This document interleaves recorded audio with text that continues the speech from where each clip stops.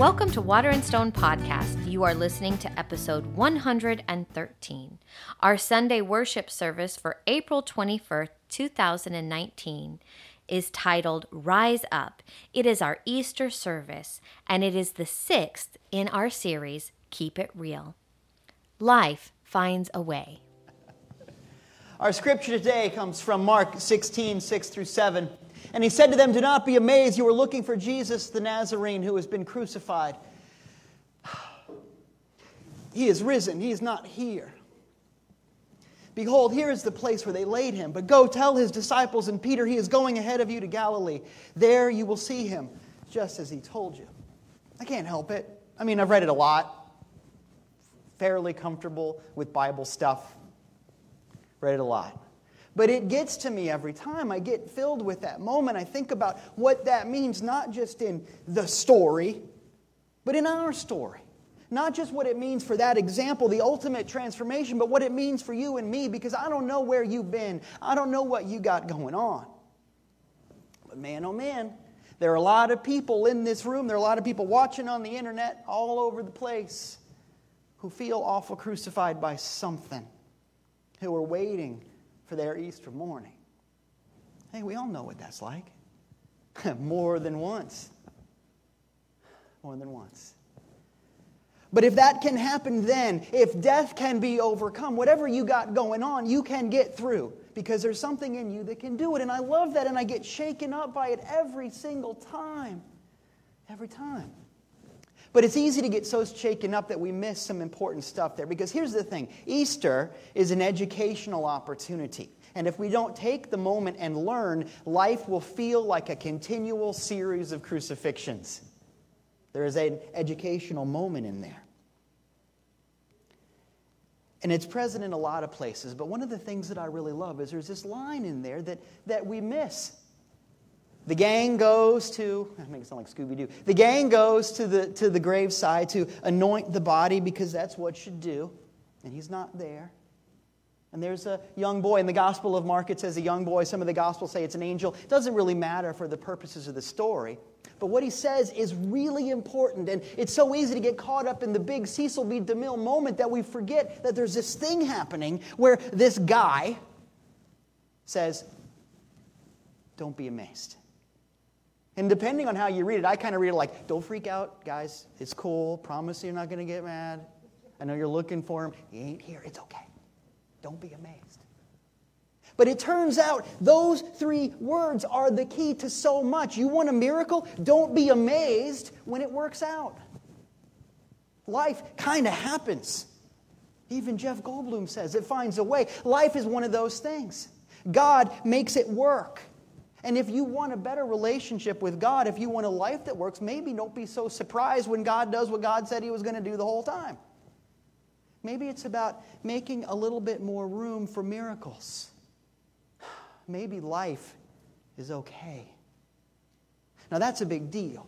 Because there's a lot of people who use that word like some kind of cop-out. When something bad happens, something unexpected, when there's work to be done, when somebody feels let down, when the bottom drops out, there's a lot of people that go, that's life. That's life. Is it? Is it really? Is that life when things don't work? Or is that a lie? As it turns out, you have a choice about that. Because God, with all of that infinite power, the whole universe happening right in this moment, God cannot make you decide to agree with God. That's how powerful you are. Made in the image and after the likeness and all that. The miracle only happens to the degree that we allow the miracle to happen. And so if we are continually surprised at good things, but we are continually accepting of, it stinks. Well, how's life going to work in the next go-round for you? What's the next thing that's likely to happen if the whole sphere of your expectation is, kind of stinks? Is that really life? Or is that what some people have decided to make of life? What if we decide in this moment, in this day, for this Easter miracle that's our miracle too, to just not be surprised? Look, I'm a dad. I try really hard to be a good dad. I'm still learning. My kids are 95 and 97 now. Still got some stuff to pick up on.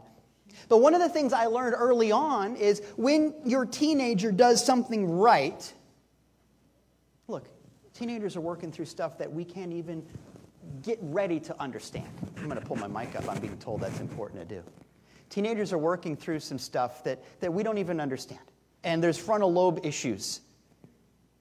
And they have Facebook now, or whatever. There's stuff. There's a lot of ways to do it in a way that you didn't expect. There's a lot of ways to do it quote-unquote wrong. But when your kid does it right, you're not supposed to be surprised. When your kid finally shows up on time at the dinner table, it is the worst kind of thing to go, oh, you decided to grace us with your presence. I'm so surprised that you didn't screw up. Sarcasm is poison. Because what you're really saying to the kid is, I don't really think much of you. If you want to be a good parent, don't be sarcastic with your kid. And if you want to be a good child of God, stop being sarcastic with God. When something works out, don't go, finally you decided to grace us with your grace. Because how much room have you left for the miracle? There are some people that say, God is amazing all the time, and all the time God is amazing. And I say, wait a minute, that sounds really cool, but no. I'm not going to be amazed by God anymore, because you know what? God is wonderful, beautiful, inspirational, and your life is a miracle. Think about all of the things that had to happen to get you to where you are, all that you have been through. Your life is beautiful. Be inspired by it. Be moved to action. Be thrilled by it. Be on fire about it. But for the love of God, don't be amazed anymore. Let it go. Just say thank you. And watch what happens when you make a little bit of room for this idea that life isn't a big letdown if you know where to look. And you know how to say, all right, thanks. Okay, it's rubbing against my tie. This is what we do in a church where things are just kind of informal. He says, adjusting his tie. Is that better? It depends on where you look, and it depends on where your microphone is. I read, it's very true, it's a deep lesson. I read in National Geographic that along the Adriatic, in what's now Croatia, but it's been a lot of stuff, for hundreds, maybe thousands of years, for generations upon generations. That part of the world is a fishing culture. It's really important to have your boat together, and your whole livelihood of you and your family and your whole community depends on being able to catch fish and all of that. And if you were to go there now, just kind of imagine, if you were to go there, you would see that every once in a while they make a big deal and they build a new boat. And it takes a tremendous amount of resources and time and talent and applying knowledge that has been passed down from generation to generation of knowing what a boat has to have in it. And it costs so much in every sense of the word. And they build this boat that they need for their livelihood, for their very identity, right? They build this boat, and the first thing they do after they build this boat is they take it out into the water and they sink it. It's true. Now imagine yourself in that situation going, oh, this is beautiful. You guys need this boat. It's going to be really... Wait a minute. What are you doing? Imagine that situation. What's wrong with you? This is a tragedy. Why'd you do this? This doesn't even make sense. You need this. And you're filling it with rocks and sinking it in the water. And it gets weirder because 3 days later, wait a minute. That's familiar. 3 days later, they get the boat out. They take the rocks out of it, they bring it back up to shore, they drain all of the water, and they have a big party because now the boat is ready for service. Now you're smart. You have a sense of what really went on there, right? Because as it turns out, while that boat has been underwater, it's been swelling up and making a more perfect bond than human hands can ever make. As it turns out, this is crazy, but boats require water. And it's perfect. And they have a party because now it's ready for action. Look, we talk about the idea of identifying with Jesus Christ. He said, the works I do, you shall do also. But maybe that's a lot. So if you can't identify with Jesus Christ, can you at least identify with a boat? Maybe you've been underwater for a while. But maybe that's what you need to get where you need to go. But maybe it's time to come back because the party is waiting for you when you come back to the shore. Maybe it's time to take a breath. Maybe. It depends on how you see it. I'm asking you to apply the lesson of National Geographic to your life, but isn't that always the way? You want a better life, apply the lesson of whatever's going on to your life. The message of Jesus Christ, the message of the Gospels, the message of the Bible, the message of the whole thing is radical engagement. Over and over again, the message is go and do a thing and pray a thing and think a thing and go be a part of it. If it is real, it moves you. Right? That's how you know, for example, when you're in love, because you move forward. That's how you know when art is pretty, because you want to be involved. It moves you, right? Truth is defined by motion. So be moved by something into action. But you know that. You feel it. It's in your heart. It's all over the Bible. It's all over the stuff that Jesus said, for example. And with that in mind, it's amazing to me that people can witness the teachings of Jesus and read all of that stuff where he says, go and do this stuff. Loose translation. I say to you, do stuff. Over and over again. And people go, oh, I get it. Okay, got it. And then Easter happens, and people go, okay, cool, he's alive now. And so the message must be that I'm supposed to hold completely still because Jesus picked up the tab. Think about that for a minute. In what part of Scripture did Jesus say, lo, I tell you to don't even worry about it. Just chill. When does that happen? And some people go, no, I'm not going to hold still. I'm also going to feel real guilty about it. Is that cool? Where is that in Scripture? At no point does Jesus say it's good to not do anything, and at no point does he say it's cool as long as you feel super bad about not doing anything. Jesus said, go and do these things, and he sent out the disciples. They call it the Great Commission. He said, go and teach everybody. Go and sin no more. Go and do this thing. Go and spread the word all over the world. He didn't say, I want you guys to go out and tell everybody that they don't have to do anything. Because can you imagine yourself as a disciple when you go, maybe we just stay home. Maybe we just get like a website or something. Because if they're not supposed to do anything different, what's the point of all this? But that's not what he said. In the context of everything that went on, we know that the message is to go forward. There's some part of your life that's sick of being underwater, and you know it. That's where God can talk to you. Find a way to listen.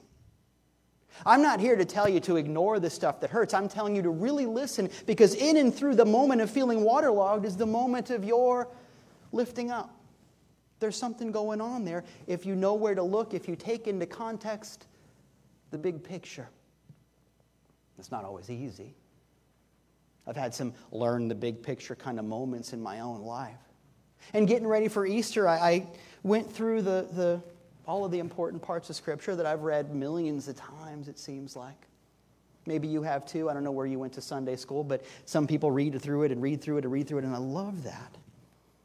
But it took me back to a time when I was a little kid reading this stuff. And I got to that one part. Towards the end of Jesus' time on the cross, he says a lot of things. And a lot of them are really inspirational and really powerful, and you know about them because you read about them, or you know about them because you saw the movie or whatever. There's that part, and man, as I was a kid, I used to hate that part. Where he's up there on the cross and he says, my God, why have you forsaken me?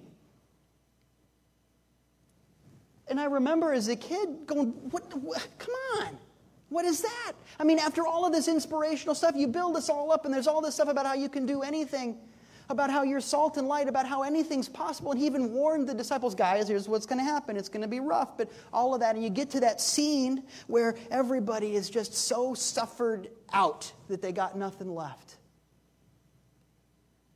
And at that moment, can't you imagine yourself there and going, Jesus, I need you to say something that's going to help me get through this. And Jesus says, my God, why have you forsaken me? And in some Bibles, I don't know which one you've got, but in some Bibles there's like a heading on that section and it says, the moment of doubt. That really bothered me for a long time. What about the history of what Jesus said and what comes next? He knows about Easter. What about what Jesus has said makes you feel like this is a doubt moment? And it bothered me for a long time, but as I got older, and maybe a little bit more mature, still working on it, I realized that there's something really interesting going on there. Let's first of all give Jesus the benefit of the doubt. It should say the moment of the benefit of the doubt, right? But it's really interesting because I don't know what Bible you have, but most Bibles, you know how it is, different Bible translations use different words for different stuff, and it doesn't seem to matter much about having the exact right words because nobody was there taping it. But it says, my God, why have you forsaken me in English? And then in Aramaic, we have the exact words. It says, Eli, Eli, lama sabachthani. Why in that one place where there is so much diversity in what the words are, is it so important to have the exact words? There's something really interesting going on there. And if you've got one of those cool Bibles with footnotes, and if you don't, you should, it says Jesus is quoting the beginning of the 22nd Psalm. And if you flip back, that's the exact first words of the 22nd Psalm. And it's something that everybody in that crowd would have known, just like you know the words to Surfin' USA or Despacito, which I don't even know the words to, or something. That was a bad example. How about this? Happy birthday to you, happy birthday to you, happy birthday, dear Jesus. You know it, even if I got to work for it, you know it. Because you've been practicing it your whole life. And this is in an age before Netflix. This is something that everyone in that crowd would have known by heart, the 22nd Psalm. They would have known it. Because it was something that they got in Sunday school, or I guess Friday night school. They would have gotten over and over again. And so if you flip back and you look at the 22nd Psalm, it starts really bleak. The psalmist says everything's pretty bad, and I feel like I'm surrounded on all sides, and I feel like I got nothing left, and I feel like everything is wrong. But then you get about halfway through, and he says, but I know better. I know that God is God, and I don't care how it looks on the outside, because what I have on the inside is bigger. And apparently this is what it has taken for me to let go of my ego expectation and, okay, God, I got it. You're God. And it's going to be okay. And do you see that that's like Jesus saying, guys, don't you remember it's like that time back in the Psalms? This is not a moment of doubt. This is a moment of reminding people that, you know what? When you are in a moment where it doesn't look like things work out, what is called upon is not to wallow in that, but instead what is called upon is for you to make a declaration of faith. Whatever it takes for you, whatever that looks like, and sometimes it looks like, okay, I give up, God, you got this. Jesus, take the wheel, whatever it is, that's fine. Start where you start. Because I'm not a mathematician, but I'm pretty sure that after 22 comes 23. It's not a Michael Jordan reference. Instead, the 23rd Psalm is one I know you've heard. And the people in that crowd would have known it by heart. You know the one. The Lord is my shepherd, I shall not want. That one. And think about that. Here's what happens. 22 leads to 23, and I think that you should read both of them together. What happens is in 22, I've made this outer declaration of faith because I give up. And in 23, the psalmist says, look, I got this. I remember now. I'm not saying that everything is easy. There's still stuff to do. Thou preparest a table before me in the presence of my enemies. I walk through the valley of the shadow of death, but I walk. I move forward because I know who I am. Thy rod and thy staff, your traveling stuff, comfort me. I've got things to do, but I can do them. And in fact, when I know who I am, when I make a declaration of faith, I get a confirmation of faith. My cup runneth over. And everybody in that crowd would have known what that meant. And everybody in this room and everybody watching, what I want you to know is if you feel like you're in trouble, find a way to stand up for your faith. Find a way to say, okay, God, you got this. And I promise you will have something come through for you to the degree that you stick to it. Because that's what God has wanted for you all along. That's what God has wanted for you all along. And that might be a different idea because I don't know where you went to church, but sometimes Easter is a time when people are supposed to feel real guilty about stuff. Look what you did. Wait till your father comes home. For some people, the whole Easter thing is like some weird Liam Neeson movie where there's like a kidnapping plot and there's ransom and there's blackmail. And for those people, the Lord's Prayer is like, Our Father who art in heaven, I have a very specific set of skills, or something like that. But it doesn't line up. I mean, first of all, if you've read the story of Abraham and Isaac, you know God's not real big into child sacrifice. He doesn't do that kind of thing.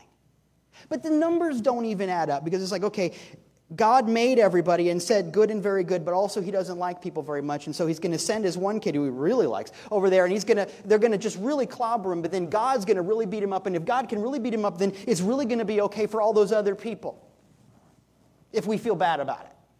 Oh, okay, as long as we feel bad about it. It doesn't really add up for me. More than that, Jesus has said, look, guys, it's going to be okay Easter morning. Jesus knows about Easter. God knows about Easter. So where's the sacrifice? It's not for Jesus, and it's not for God. It's for you and me. And as I said, this is an educational opportunity. And I said it before, but it bears repetition. This is the thing I want you to remember. Unless and until we learn from Easter morning, life is going to feel like a series of crucifixions.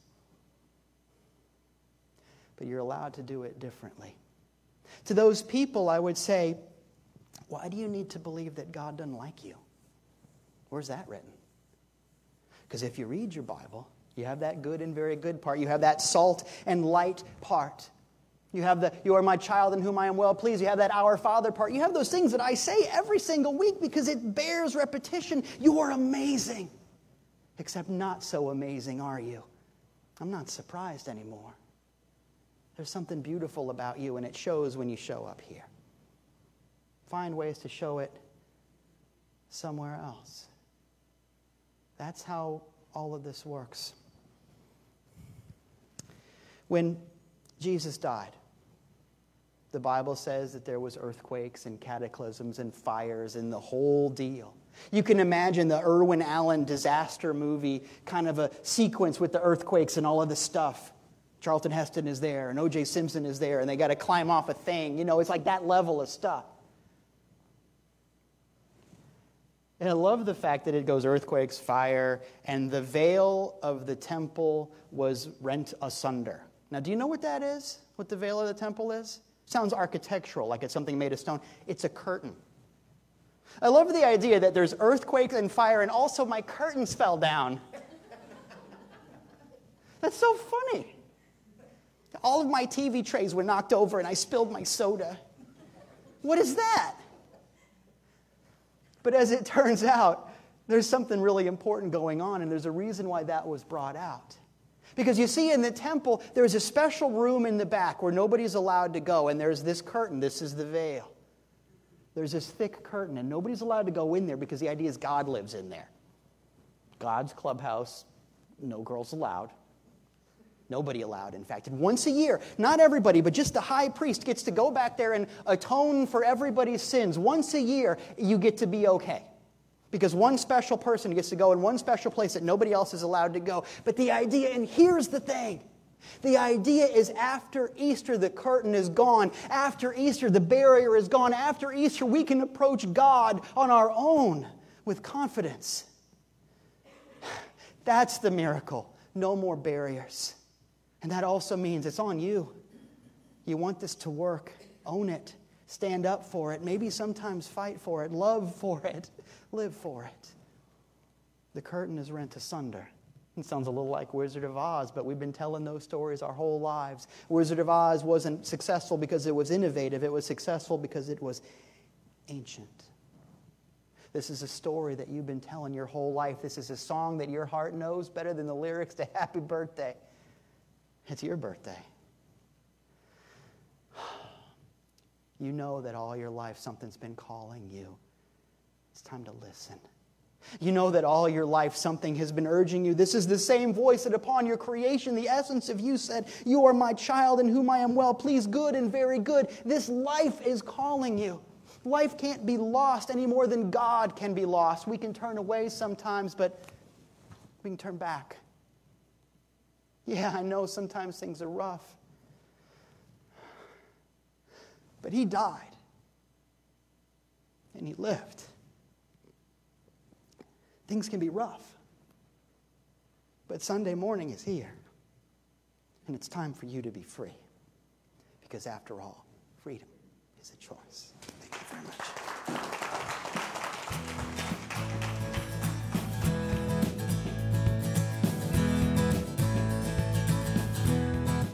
Hey, this is Dieter Randolph, and I just want to thank you for taking the time to listen to this Sunday lesson, and also for taking the time to apply this in your life.